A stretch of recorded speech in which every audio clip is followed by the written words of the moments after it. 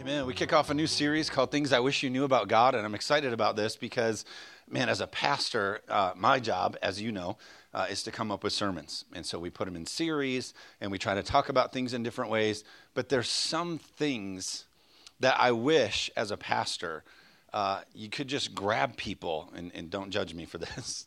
You could just grab people and shake them and just say, I just wish that you knew, right?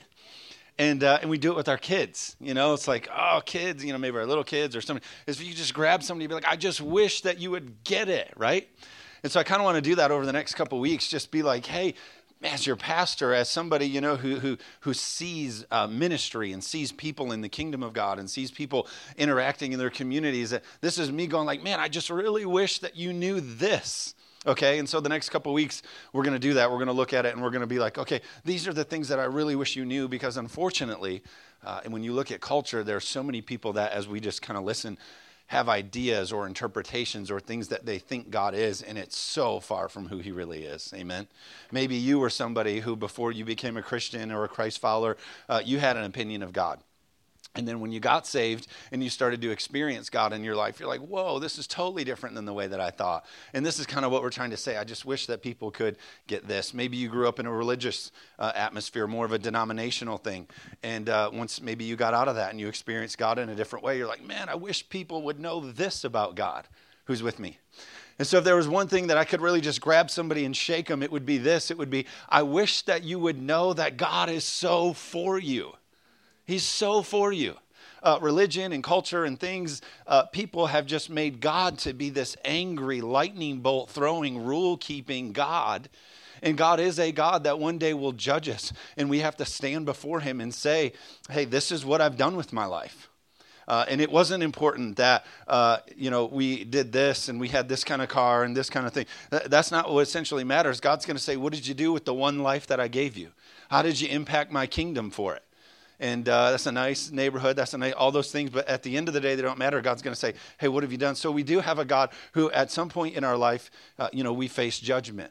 But God right now, if you open scripture, we start in Genesis in the garden. You start anywhere, you see that he's this God who's like, hey, I'm God who is for you.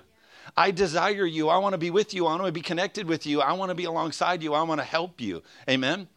And then when it went awry in the garden, God's like, I want to be for you. I want to be with you. I want to be alongside you. And so then he sent his son to redeem us. And then the blood covered so that God could then again be somebody who's for, amen? And the scripture says this. It says that if God is for us, who can be against us? So if I could grab somebody and shake them, I would be like, listen, all these mistakes we fall into, all these shortcomings, all of these things, why do we let ourselves do that? Because if God is for you, who can be against you?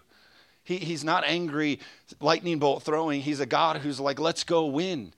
When we follow the laws and principles of God, we do so much winning, we get sick of winning. Amen? And that's just how God is. He wants to continue. Literally, the scripture even says, even in our giving, when we follow the laws and principles of God, that he's going to bless you in such a way that you can't contain it. Because why? Because God is so for you. He wants to see you successful. He's always raised up people groups who he puts his success on. You see Abraham, who's the wealthiest of all of us. God is always putting success and prosperity and provision on his people. Amen? That's his desire, is to see us win. And the problem is, what happens is God has set up laws and principles. He says, this is the way that you do things. And we as humans, we get our own ideas about how we should do things. And we start doing our things our way. And then essentially we crash the car and we get mad at God. So you get in your car, let's say, this is just an example, and you say, okay, God, let's go. Be with me, be for me. And you're just sitting in that car mashing on the brake, getting so mad about why the car's not moving. Well, God set up a law and principle that says you got to step on the gas pedal. But are you with me? But in our own ways, we're just mashing on that. We're doing it our own way. We're mashing on that brake trying to go. But God's saying, no, if you just do these things this way, I'm so for you that I've made a gas pedal for you and you can go and you can win. Amen? God is so for you. And I wish we could see that every day. I wish we could wake up and go, man, today is going to be incredible. Why? Because God is looking for me to win today because he's so for me. The scripture even says that up in heaven, we have a heavenly cloud of witnesses who are cheering us on. All that have gone before us, the great men of faith, are up there going like, hey, not only is God for me, but I'm for you. I'm for you to win in your schools. I'm for you to win in your communities. I'm for you to win. But so many times we step out of bed and we think, here's another day, here's another. And we almost just put God aside in this idea of how we should live because God is, he's so for us. Kingdom living, God is so for us. And so Matthew, and I go back to the scripture I shared in our tithing portion, Proverbs 16:3, commit to the Lord whatever you do and he will establish your plans. God's desire is to come alongside you and make your plans successful. Amen. Are you with me? Matthew chapter 13, verse 45. It says, again, the kingdom of heaven is like a merchant seeking beautiful pearls. Verse 46. He who, when he had found one pearl of great price, went and sold all that he had and bought it. The kingdom of God is like a priceless thing. It's the most valuable thing. It's actually the thing on the inside of you that you even subconsciously desire. It's the thing you're always in pursuit of. A lot of people who don't know God fill that void in their heart with other things, but really they're seeking the kingdom of God. What is the kingdom of God? It's the ways of God here on earth. It's the laws and principles that God set up for us to live Christian living here. It's the kingdom of God here on earth. It's your kingdom come, your will be done here on earth as it is in heaven. It's the way God designed us to live here on earth. That's the kingdom. And it's the most beautiful thing. And when you find it, you give everything for it. Amen? How many of you found the kingdom of God in your life and in your mind and in your heart? You said, I'm giving everything for this. I'm committing all my ways to this because this is the most beautiful thing. Amen? Why? Because we're people of tremendous destiny. You are so much greater than what you can even think. You're kingdom living. And the trouble is there are some people that if I could get them and shake them, they want as much of the world as they can have. And they want as much as the kingdom of God as they can have. Oh, we love God and we're for God, but I also don't want to give up these things over here. It's like, no, you don't understand. Over here, this is the most beautiful thing, and you're wasting space in your life with the things of the world that is garbage and unfulfilling. Be like this merchant who's like, it's so beautiful. I'm going to take all that I have and I'm going to go in pursuit and I'm going to give everything to the kingdom. I'm not talking about you got to go sell all your cars and sell all your houses. And amen. I'm talking about in your mindset, you wake up and say, I'm giving everything to the kingdom. Every way that I think and filter and process, everything that I do is toward the kingdom of God. Amen? So that's what he said, is I put everything here. If we've ever truly saw our purpose or our potential in God, the things of the world become unattractive to us.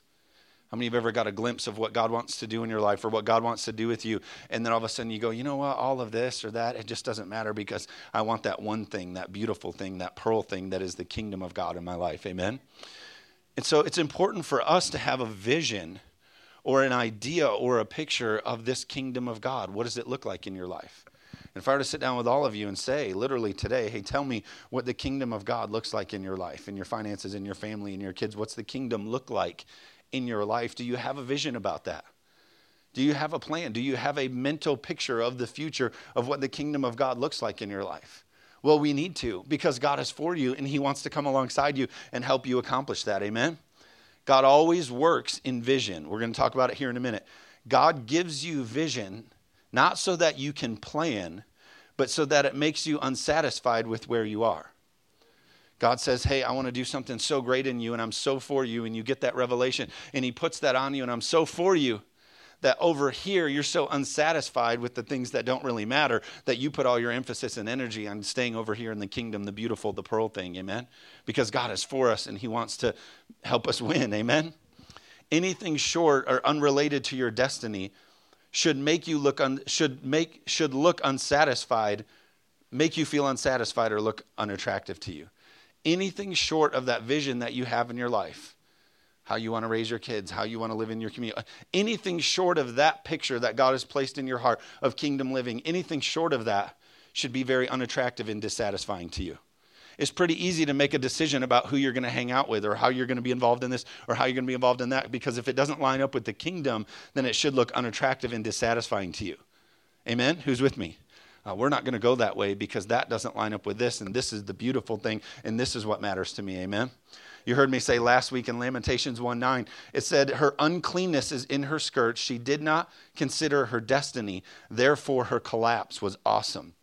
And it said this, her collapse was awesome because she wasn't considering her future. Sin entered her life and caused her to collapse. Why? Not because just sin rolled up. It's just because she didn't consider her future. She didn't have a vision for her life. She considered not what God wanted to do in her life. Therefore, sin came into her life. Therefore, sin won. What am I saying? Because she didn't have an understanding and a revelation of this over here, kingdom, sin won. Are you with me? So many times in our life, if we don't have a vision, if we don't have a strategy, if we don't have a plan for our life of what God wants to do, that's how sin creeps in. You get bored.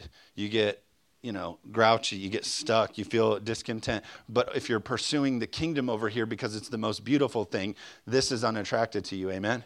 And so what I want you to hear is pursue this and do it because God is with you and he's for you and he wants to win with you. Amen?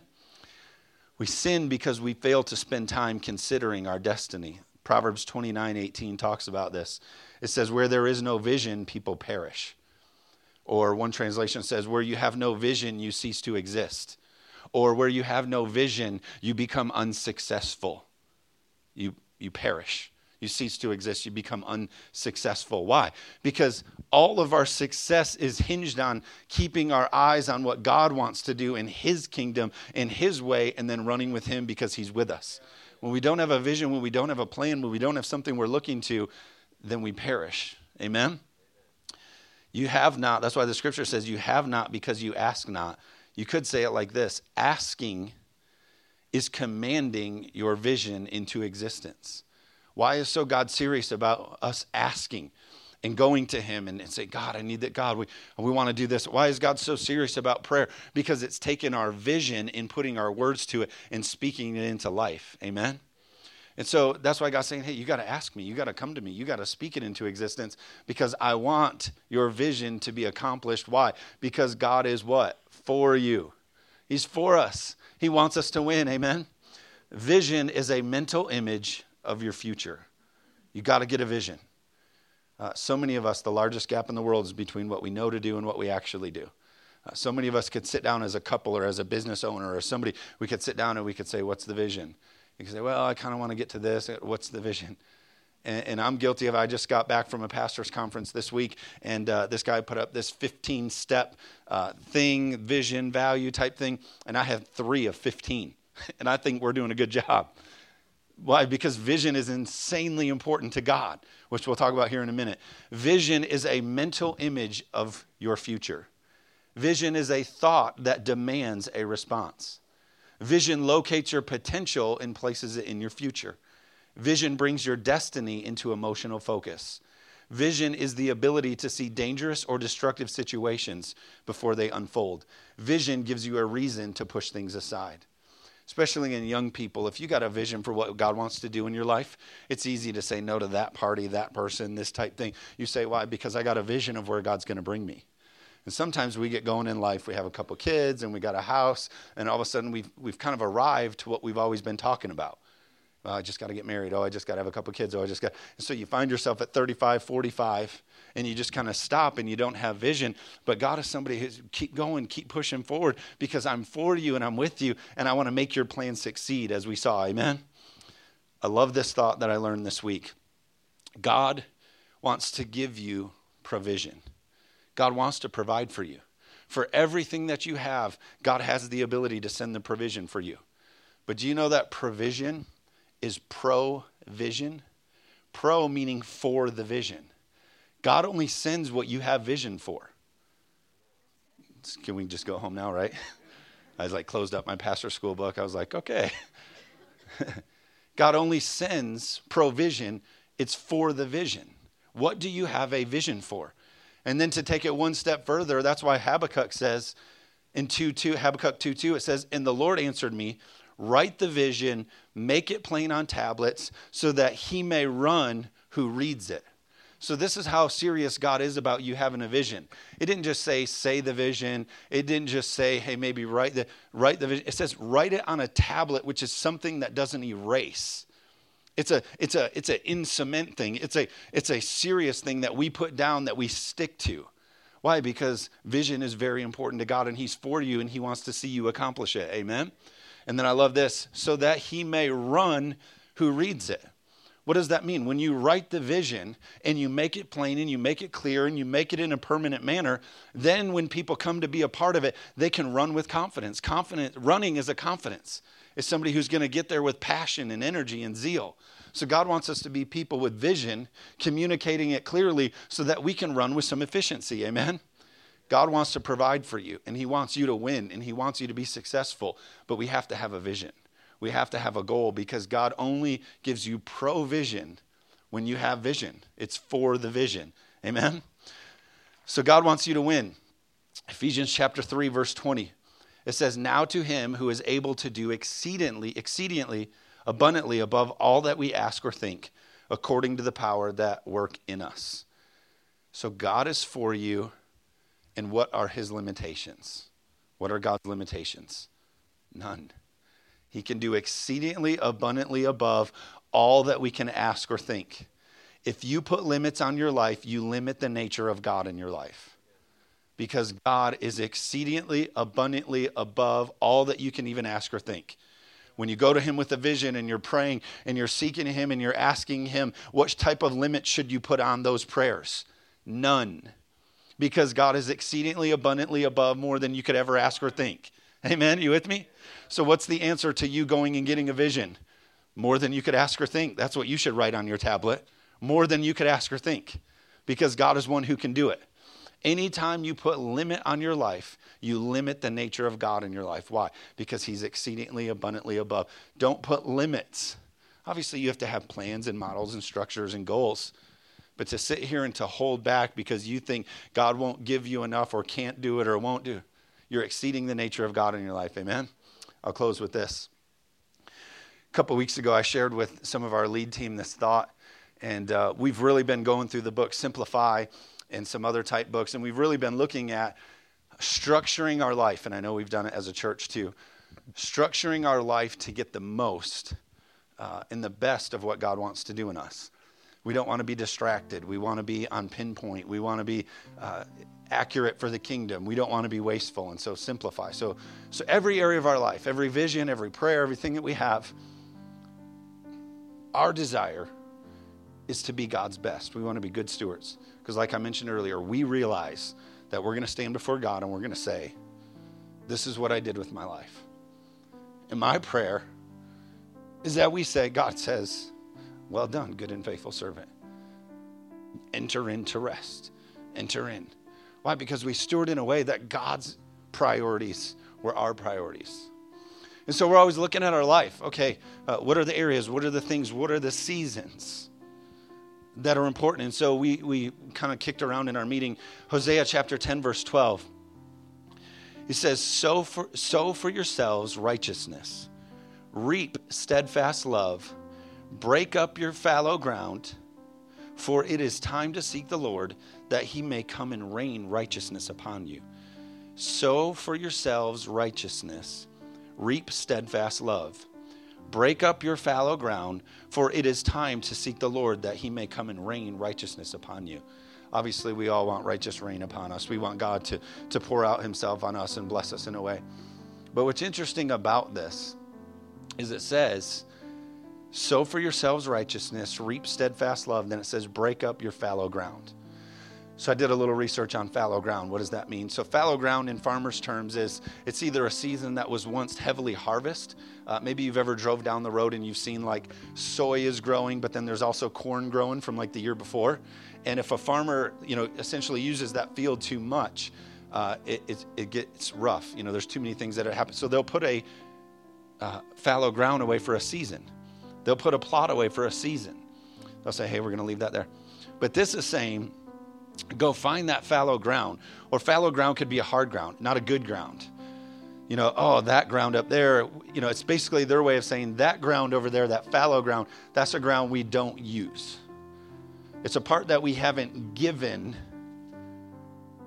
to the harvest. It's a part that we haven't allowed yet to be used. So for us, we're saying, God, we believe that you're for us.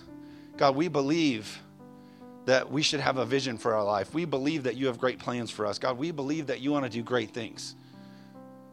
We believe that you're going to raise up people in this nation to make a difference. God, we believe that you're going to raise up young people to speak into their communities. We believe all these great things.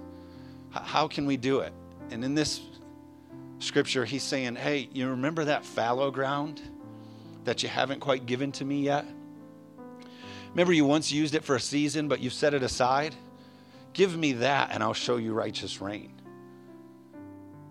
The hard part for us is fallow ground usually comes, which I've noticed in my life, fallow ground, that type season that we've left over there in that place is usually unused or usually kept there because it's a place that we either have fear or a place that we've been hurt.